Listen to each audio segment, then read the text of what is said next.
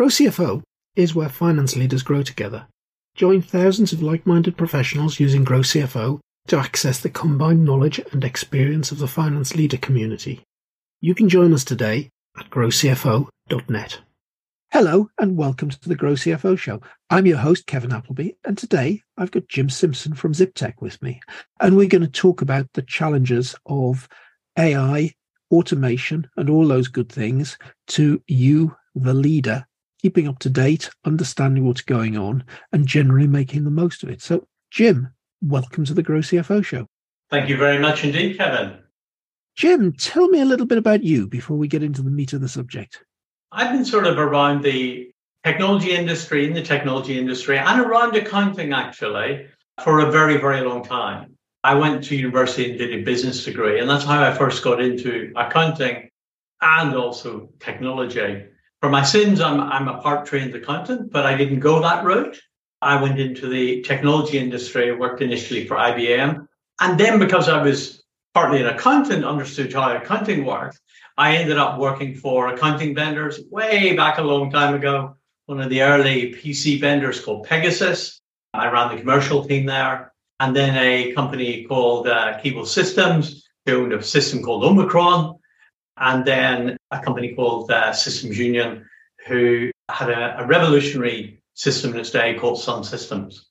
And that sort of led me down a path of keeping a foot in both camps. But these days, I'm mainly a technologist. There's some names there, Jim, that conjure up memories. I remember Pegasus. I remember that just about the time that I passed my accountancy exams, we were helping clients get their heads around implementing Pegasus as an accounting system. And I did gather a bit of knowledge to be able to advise people back in the day. But Systems Union and Sun Systems, that reminds me of probably the biggest consulting project that I was ever on. It was working for, Coopers and Lybrand initially, but PwC. And we were implementing resource accounting in the Army. We got the job of connecting the Army's asset systems to the accounting system. Mm-hmm. Loads and loads of military equipment that has never, ever been on a balance sheet. And we actually implemented Systems Union, Sun Accounts, fixed asset register to put it all in. And I'll never forget the conversation over dinner with my project director when he told me, we set the program going. It's still going 24 hours on, calculating the banking depreciation. Somebody please give me an Excel spreadsheet. I could do it quicker. PwC, way back at that time, I imagine it's the same time, actually used some systems right throughout the world because of its multi-currency features. You were at that time a very big Systems Union client. Yeah, that's right. But these days it's Ziptech. After my experience at Systems Union, I ended up by accident running R&D because I had very strong opinions on what the product should do. So I ended up running this development operation of about 200 people, which was quite an experience as I'm not a professional programmer. But I learned a lot. But I also got very close to some of the investors. And after Systems Union was sold on, I ended up working for them as a turnaround CEO. So I did a number of turnaround situations, usually bringing with me a CFO. So all software companies that were in trouble, 50 to 100 staff, that kind of thing. And that's actually what led me to set up Ziptech. Because one of the eternal frustrations I had was the IT was very badly run. And the developers, because they're all software companies that I was doing turnarounds on, the developers were all fiddling with the IT. And of course, we were in a turnaround situation. I wanted them to write product so that I could get it out the door to bring in revenue and to fix the problems for the reasons why people weren't paying us and all that kind of thing. And so I wanted to outsource it. And I found it incredibly hard, which is it was, if you were very, very small, the local one-man band at the time could have done it. If you were very, very big, something like PwC could have done it. But there was that mid-sized companies all found it very, very hard, which was what led me to set up Ziptech.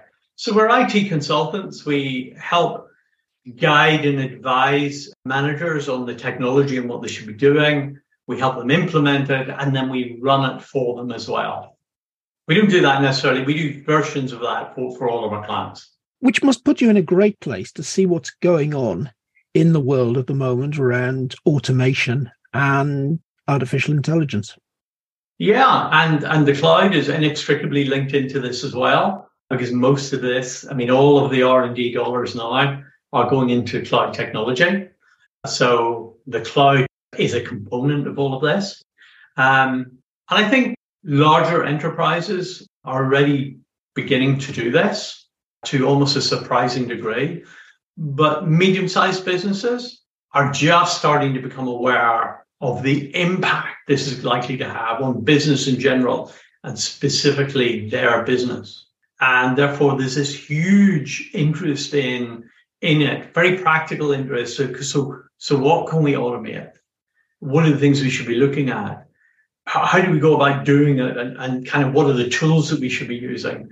There's a huge interest in it at the minute. Okay, so give me some examples of that. I was having lunch with an IT director today, somebody who'd been a client of ours, and their automations were really very interesting.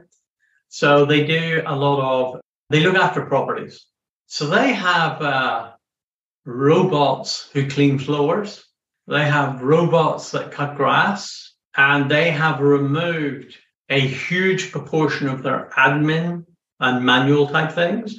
And they can see that it's going to go much, much, much further.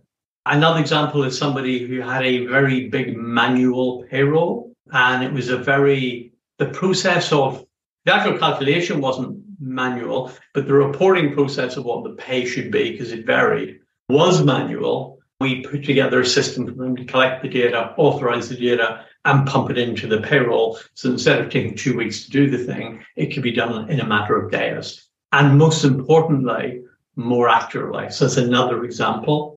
Another example is a very, very simple one. We always advise people when they're starting automation to bite off little chunks, small chunks at a time, learn slowly, because it is going to be a journey. So a very simple one that we put into our business some time ago was a little bot. We call our bot Zippy because we're Ziptech. And every week, Zippy goes off and it checks who is going to be in for the week and who has holidays booked and who's going to be out. And it just compiles a little email. It sends it to reception, tells reception who's going to be out. It also tells reception who's on call for out-of-hours call service as well. And Zippy also, every single morning at about 9:30, sends us all the messages in Team, just a little table saying who's out that day. Now, that's very small. And I actually thought it was so trivial when we originally did it that it wasn't worth doing. I probably am actually one of the biggest users of it now. I find it tremendously useful to go to the Ziptech channel in Teams and see who is not in that day, because it makes my life easier to try and get in contact with them or whatever, or no, I can't for a week. So little things like that. Wow. Yeah. Something as simple as that, but the way that changes the way we can work, improves the way we can work is quite mind-boggling. I know, and I didn't appreciate that. Yeah, it's really useful. And there you've got an example of an automation that's not taking anybody's job away, doing something that if you asked a PA to do it would be a real weekly chore, and giving you some very, very needed business information, some insight. So now, I suppose we are all frightened about automation and AI taking our jobs away. How do you feel about that? Well, in our case, it hasn't taken anybody's jobs away. It's actually growing, enable us to grow. Because our biggest issue, one of our biggest issues, and I know it is for many companies, is finding really high quality, capable staff. It's a genuine issue. It's hard to find really good people. So what we want to do is make the most of those people and surround them with as much automation and information so that they can be far, far more effective in their jobs. Mm. However, having said all of that, that's great for us as a technology company. I think there is no doubt that this will displace jobs and people will have to retrain. There will definitely be retraining involved because, you can see it in large-scale enterprises where What we just talked about is 10 minutes of somebody's job once a week. But you scale that up to an organization that's very, very huge. You can take out one process, and actually it might be the equivalent of 2 or 3 people. Yeah. So there's no doubt it will take out jobs. But I think it's up to us to try and help people reskill. If we've got really good people we'd like to keep in the business. It actually reminds me, Jim, of a challenge that I've come across for years and years around shared services projects. Mm-hmm. Companies will put a shared service together to allow them to automate processes, to allow them to simplify processes, get people that specialize in particular tasks because they can do the same task for 3 organizations. Now, you can always see direct savings where you can take out a whole person's job. But put together many business cases for shared services, there's always a rump of things where you're going to take away 10% of what somebody does, 15%. Now, if you can see 5 whole people you can take away, but you can see 10% of maybe 50 jobs you can take away. Are you going to lose those 50 people? Nearly always, you can't reorganize or whatever to actually lose heads. The challenge is to make use of the time you're freeing up to get those people being more productive. I agree. I describe it as for many businesses, it creates capacity. So it creates capacity for growth, for better customer services, better quality, and that kind of thing. But we shouldn't shy away from the fact that for some individual instances and so forth, it will destroy or stop jobs happening. But when you look back at what the internet has done, and we talk about all the jobs it is destroyed, and it has, if you're in the photography industry, if you work for Kodak, for example, that no longer exists and all that kind of thing because of the iPhone, those jobs have gone, but many, many more have been created. And if you're an optimist, then you believe that actually more jobs are going to be created through this process, a kind of process of creative destruction. So there's a huge amount of change coming up, and certainly in the predictions that Grow CFO put together at the start of the year, this sort of technology is at the center of 2 or 3 of those 9 predictions. If you want to look at those, I'll put a link in the show notes to them. Mm-hmm. But what about the average business leader just sort of getting their head around what's happening? How on earth do you keep yourself up to date, abreast with this, and knowing when you should be taking advantage of it? It is incredibly hard. And I think business leaders now have to, because change is so significant and so fast, I think business leaders have to devote some time in a week or month to learning or exposing themselves to this kind of thing. And what I find is if we give them examples of how this technology has been used in real businesses and real things, I think what I find is you can see them figuring out, oh, that would do that in my business and so forth, and they can translate it to their own business. So we run something called the Director's Briefing at the London School of Economics, and it's specifically for business leaders, not IT people. And in fact, we ran one last week on the subject of automation, funny enough, and 50% of the business leaders that turn up are finance directors or CFOs, because very often they end up with responsibility for IT. The other half are all CEOs. And what we try and do is in plain business language, not techie language, tell them about what's going on, give them examples and show them those examples as well. And I really think it makes a big difference actually seeing it rather than just talking about it and showing them some PowerPoints. And the other thing that we do in the director's briefing is a deep dive. It's 2.5 hours. So it's a commitment to come along. You're serious about it. It's 2.5 hours and it's only for 6 people. And the reason why we do that is it's a facilitated discussion. We want people to be saying, well, I've tried some of that, but that didn't work. Or, oh, I did it, but it worked and it worked this way. So we want to create that kind of interaction between the business leaders deliberately to shape the status quo. Okay, get that. How do you make sure you're getting the right people along? There must be a lot of people that are saying, I'm not using any of this. I've really got to suck up some information that would be coming along with that sort of briefing session just to take. Inevitably, there are people who do that. Inevitably, that is true. But what we find is some people get it faster, some people not as fast. So in fact, we get some people who will come back to the same briefing a couple of times, and they will get it. Some people will get it immediately and want to do it. Yeah. So, Jim, one of the things that seems to have suddenly hit the headlines recently is OpenAI and a lovely little chat device that can write stuff for you. Now, that suddenly hits the headlines. That must be one example that's come to public knowledge of, but there are hundreds and hundreds of things that haven't. How do you think that sort of tech is going to impact on us? So we talked about that at this director's briefing last week, actually. And the audience reaction, or the participants' reaction, was interesting. Absolutely everybody in the room had heard about it, but only a very small number had actually logged on and played with it and so forth. So they're relying on sort of headlines as to what it actually did and so forth. So the first thing I advise everybody to do is, I'm sure you've done it as well, Kevin, is to go to OpenAI, start an account, which is a very, very easy thing to do, and just play with it.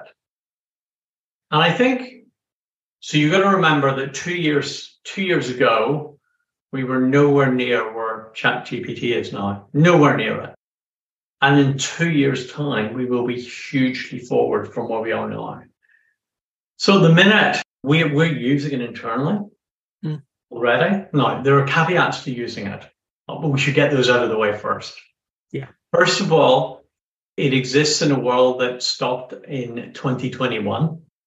So it's working on an internet database for 2021. It is a beta product. It's not a full release production product. And it does suffer from something the AI people rather euphemistically call hallucinations. And a hallucination, really, for those of us who speak plain English, is where the chat engine makes up the answer. Yes. It hasn't got one, so it makes one up. And you have to be aware of all of those things. Having said that, so ChatGPT is a great language-based bot, and it's really light years beyond anything I've seen. So you can use it for a number of things already, and we are. So, for example, we often are writing scripts or programs to adjust something in somebody's network or roll things out or whatever. And a programming language is just another language. So, in fact, ChatGPT is very good at either giving you an initial program if you ask it to do things, or checking something and finding the errors in something that you have written. So we're actually using it right now. The other thing that we use it for as well is research. Don't forget, it's research that stopped in 2021. So, for example, it doesn't know that the Queen is dead, for example. But it is a useful tool for research. Some people are using it for marketing and to write marketing copy, to write a blog post, to write a LinkedIn post, or whatever it is. The problem with it there, I find, is it's very nicely written. And if you read it a second time, there's no information in it. It's very bland.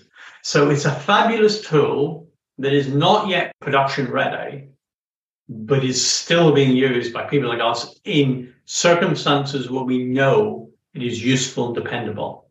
Yeah. And I think it's going to be fantastic seeing how this develops. And we're actually in Grow CFO, we're using a version of the same thing. It's a product called Jasper. Yes. It's specifically intended to write blog posts and so on. I can think on countless occasions around this podcast, I've gone into a topic in a lot of depth with a guest.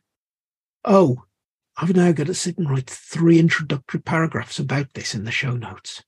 And you sit at the keyboard and you just get complete writer's block. I know, I'll go ask Jasper. And you put the right information in, wallop, Jasper gives you 3 paragraphs. or whatever. And I agree with you exactly as you've said. Occasionally I've seen it make stuff up because we've been talking about such a technical subject, it doesn't actually know anything about it. Yeah. I find that happens more the further away you get from the marketing world, the harder it is. If you go into something that's very specific, very technical, it just doesn't know. But also that idea that as you read it the second time, it hasn't actually told you anything, some very nice words, which actually is ideal for 3 introductory paragraphs. Absolutely. And we've used it for the same thing as well, Kevin. So we use it for research and saying, if we wanted to write a blog post on whatever, what way could we structure it? What information should we include? We then look at that and decide what is real, what is they've made up, and what we'd like to include. And then we tell it, you write a blog post on this subject covering these 3 or 4 areas. And then what we do is we go through and tweak it a bit. And if you go through that kind of iterative process, it does it very well. And people say, oh, that's no good. Well, I can tell you, I can write a blog. We can go through that whole process much faster than I can do it with a clean sheet of paper in front of me on the desk. Yes, definitely. Another one that I love, we're using something called Otter. Yeah. This podcast, for instance, once it's been edited, I'll take the audio file, I'll put it into Otter, and it'll transcribe. I tend not to do very much with the transcription, but it does a very clever thing that within the show notes that I publish, we put a set of timestamps, sort of, at 3 minutes we were talking about this, at 5 minutes we were talking about this. Otter is clever enough to give me those points in the conversation.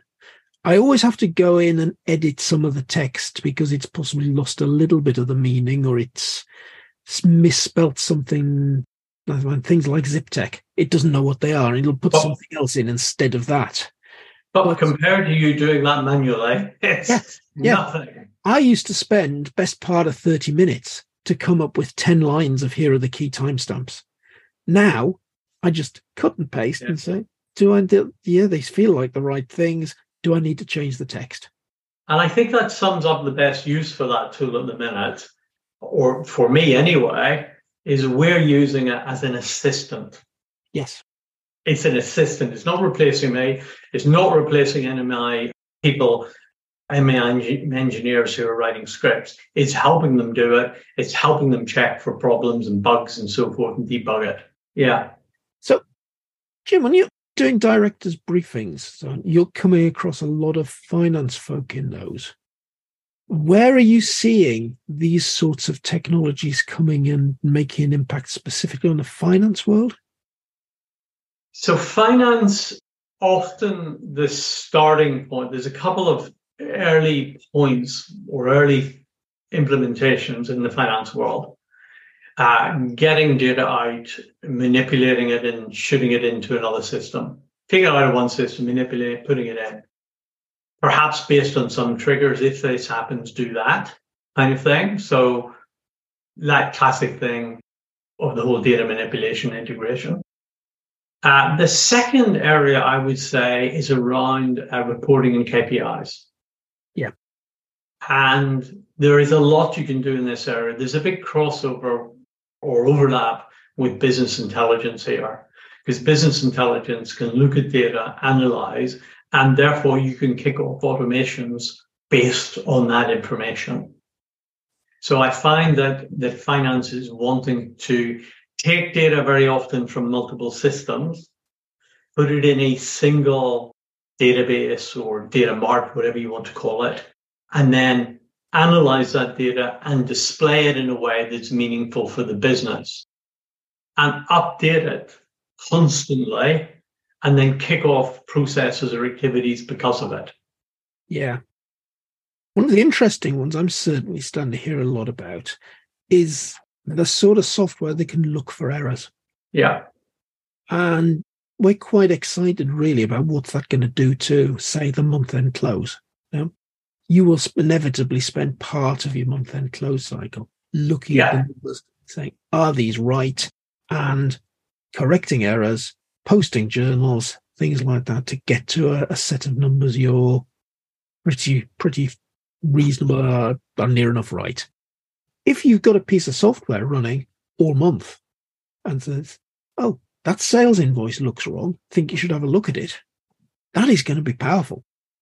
I agree. And they're very, very good at pattern recognition. Yeah. They can look at things and see things, for example, that we cannot, and save us a heck of a lot of time. And then, of course, long before month end, that problem is corrected. I think the best story I've heard about pattern recognition is to do with X-rays or CT scans in a medical situation, where the computer can spot the patterns more quickly than the consultant can. The consultant then checks the material. And if the consultant believes the computer system's got it wrong, it feeds that back in, and the computer system then learns from that, because it's learning as well based on the amount of data. Oh, that doesn't mean that the patient is that. And that's dealing with vastly more data than we're dealing with in an accounting situation or a business situation. Mm. Does this mean at the football match we'll eventually get VAR telling the referee what the decision might be rather than the other way around? Might be some different results by then. One of the things that we've done in my business that I sort of cite as an example of this whole business intelligence thing is to do with KPI board that we created for our support function. And I believe, I can't prove this, Kevin, but I believe that KPI board has been worth millions to Ziptech. And it's only a single sheet or board of KPIs. Yeah. And it's gone through a number of iterations if we've learned about what truly is key, because what you think is key is not, and you peel back the layer and you find something more key behind. It's like peeling back layers of an onion. But what that's enabled us to do is provide real-time information to the support team on problems that customers are having, any trends, i.e. customers that have a lot of tickets open suddenly, which is usually an indicator of significant problem, how long tickets are open, how quickly they're getting solved, et cetera, et cetera. And we put that information in front of the team, and we update it something like every 60 seconds or so. So it's dynamic. It's all ever changing. And we have a support huddle every morning, all the engineers at 11 o'clock, and they have the huddle around that virtual board. That has changed our behavior. It has definitely improved our performance as a business, given better results and value to our clients, which in turn, of course, has won a lot of business through referrals, but also has made us more efficient internally, so we don't do the things that don't matter. And that single board, I believe, has been worth millions to us. I love that. And that's taking a concept and back in PwC days, I was part of a team called iAnalytics. Mm-hmm. But this is 20 years ago, so we're living with a different level of technology. But one of the things that we'd say, if we're going to help a client put a balanced scorecard together or a board report together. Yes. Can you go into your meeting and run your entire meeting based on the information that's on this piece of paper? And we got some of the journey there, but the challenge was always either the systems weren't able to produce the right data, mm-hmm. or we couldn't get the data fast enough to be relevant. Yeah. Yeah. Nowadays, our data is 60 seconds out of date. Yeah. And actually, we've chosen 60 seconds. We could do it faster, but it's kind of meaningless to do it faster than that. Yeah. The other one that we do, again, is a scorecard around a notoriously difficult thing to do, project profitability. It is very, very easy to lose money doing projects, really easy. And what we do is, again, we have a scorecard around that. And that scorecard, we have a meeting around. So the professional services team have a meeting around that scorecard. They will use the data in that scorecard, and they will drill down into the data and find out what's happening and why a project is suddenly not behaving as it should be. And then they take a series of corrective actions as a result of that, and they meet around that. I'd love to have had that sort of tool when I was running a bid team, because I was always going onto the bid team around actually not project profitability, but bid cost, and say, how much effort can you put into this bid until you get to the point where you've actually spent all of the profit on the project before you actually win it? Yeah. It's the first time I've seen anything like that. But interestingly, the young guys in the company using this, they take it for granted, which is really interesting. this is close to, this is close to magic. I've never seen been able to get this kind of data before. Yeah. And this is another issue. Older chaps like us, how do we get our heads around some of this? And one of the funniest things I remember was putting something in front of a youngster, very young, and great, at this lovely screen and everything. First thing was try to touch the screen to make things happen. Of course, it wasn't a touch screen piece of kit at all. Yeah. I had got my head around that quite easily. Younger generation automatically assumed it would be. There's definitely something about what you grow up with. And I still fear the day. And I remember this from my own father, repeatedly telling him how to use a video recorder. I just wonder, is there a day that you wake up and suddenly technology doesn't make any sense anymore? Yeah, there may well be. I mean, maybe we'll have some derivative of or some descendant of Alexa that will make it much easier for people to interface without maybe Alexa become an avatar. Yeah, and you probably heard that Jim uttered the name of she who should not be mentioned in the middle of a podcast, and she decided to intrude. I won't mention the name again. But maybe we'll have some derivative of that, something, the kind of technology that you don't have to be a technologist to use. So my granddaughter is 7. And she uses Alexa all the time for everything and just takes it as easy to do. But also my wife, who knows nothing about technology whatsoever, she can also use Alexa. Yeah. Because the interface is so good. And I think that's also true, frankly, of the iPad, because the Apple interface is superb. Yeah. Which says a lot of this isn't down to techies writing great code, writing programs that can do some really clever things. There's a big part here to be played by designers. People understand how the brain works. We as a business like to think we're pretty clever in terms of technical stuff, but our principal focus, the sort of tip of the arrow, as it were, is actually the ability to explain it to people, to business leaders who are not technical, in plain English, and give them guidance and advice. So we have a number of fractional chief technology officers who are hired specifically to do that. So we spend a lot of time doing that. I think those business leaders I mentioned earlier on simply have to accept they must devote a little bit of time to this because it's changing so fast. And for many businesses, this could well be an existential threat if they don't get on top of it. And each cycle's happening faster, so they don't have as long to learn. That idea of that fractional chief technology officer, or that part of the CFO that's looking after technology. Interesting take on that. The role isn't necessarily there to understand and drive the tech. It's there to explain the tech and the art of the possible to the non-technical person. It's a bit of both. And in fact, our fractional CTO very often reports to the finance function, to the CFO, very often. Yeah. Jim, that has been absolutely fascinating. Before I wind up, is there any question that I should have asked you today that I've forgotten? There's probably one. So all of this stuff is fantastic, and it is going to change our businesses, but we do have to manage it. And managing it is different from what we used to do with PCs and networks. So managing all of this stuff, AI, business intelligence, the cloud system that runs on is complex.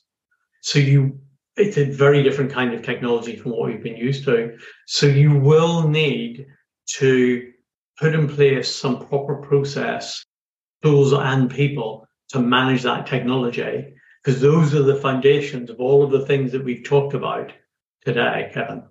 Yeah. What sort of person or people would you be looking at there? So I think it's not one person, because it's too big for one person now. I think you need a range of people or a team of people. And I think you need advice. Basically, we're taking this model for large enterprises. They know this very well. At the top, they've got a CIO or whatever who is very good at understanding the technology, understanding it, how it applies to the business, and explaining it to the managers. Yeah. You've then got a group of people beneath that whose job it is to manage the networks and the system, not support users, but to prevent users ever having problems. And then beneath that, you've got a help desk. And basically that model works. That model will still work in the future, but it will require different expertise within it. So I think you need to go looking for guidance and advice, somebody managing these very complex networks now, but also a help desk. Okay. And I would advise people to look for that kind of support and guidance and advice. Yeah. Is there going to be an issue there? And we've touched already on skill shortages. Now we're talking about here is a completely new set of skills. Therefore, there aren't many people with those skills and a technology that's growing exponentially. Yeah. Is that going to give us a problem? I do believe so, Kevin. We're talking about early computers we used a few minutes ago. The first computer I used didn't have a screen. It had a paper roll, which ages me a bit. But back from those days of the mini computers, very few mini computers made the transition over to be PC experts. Also, I remember back in the day, a product called Novell was the networking product. It was just, Microsoft didn't do anything in networks or anything like that. It was the networking product. But so many of those Novell engineers did not make the transition into the Microsoft Windows networking and stack that we have today. And I see the same happening where people who are traditional IT people are not making that transition into this cloud-based world that enables us to run automation, AI, and business intelligence. So there's something there that says there have been these seismic shifts before, taking those two things. The skills haven't existed. The technology's risen very fast, but we've survived. So absolutely. New people have come in, and I do think it is new entrants. So I think traditional IT finds it difficult to jump that hurdle each time, whatever the tradition is. And I think you have to look for new people who are versed in this to help your business drive forward. Jim, that has been absolutely fascinating. Thank you for being this week's guest on the Grow CFO Show. Thank you, Kevin. It's been a pleasure.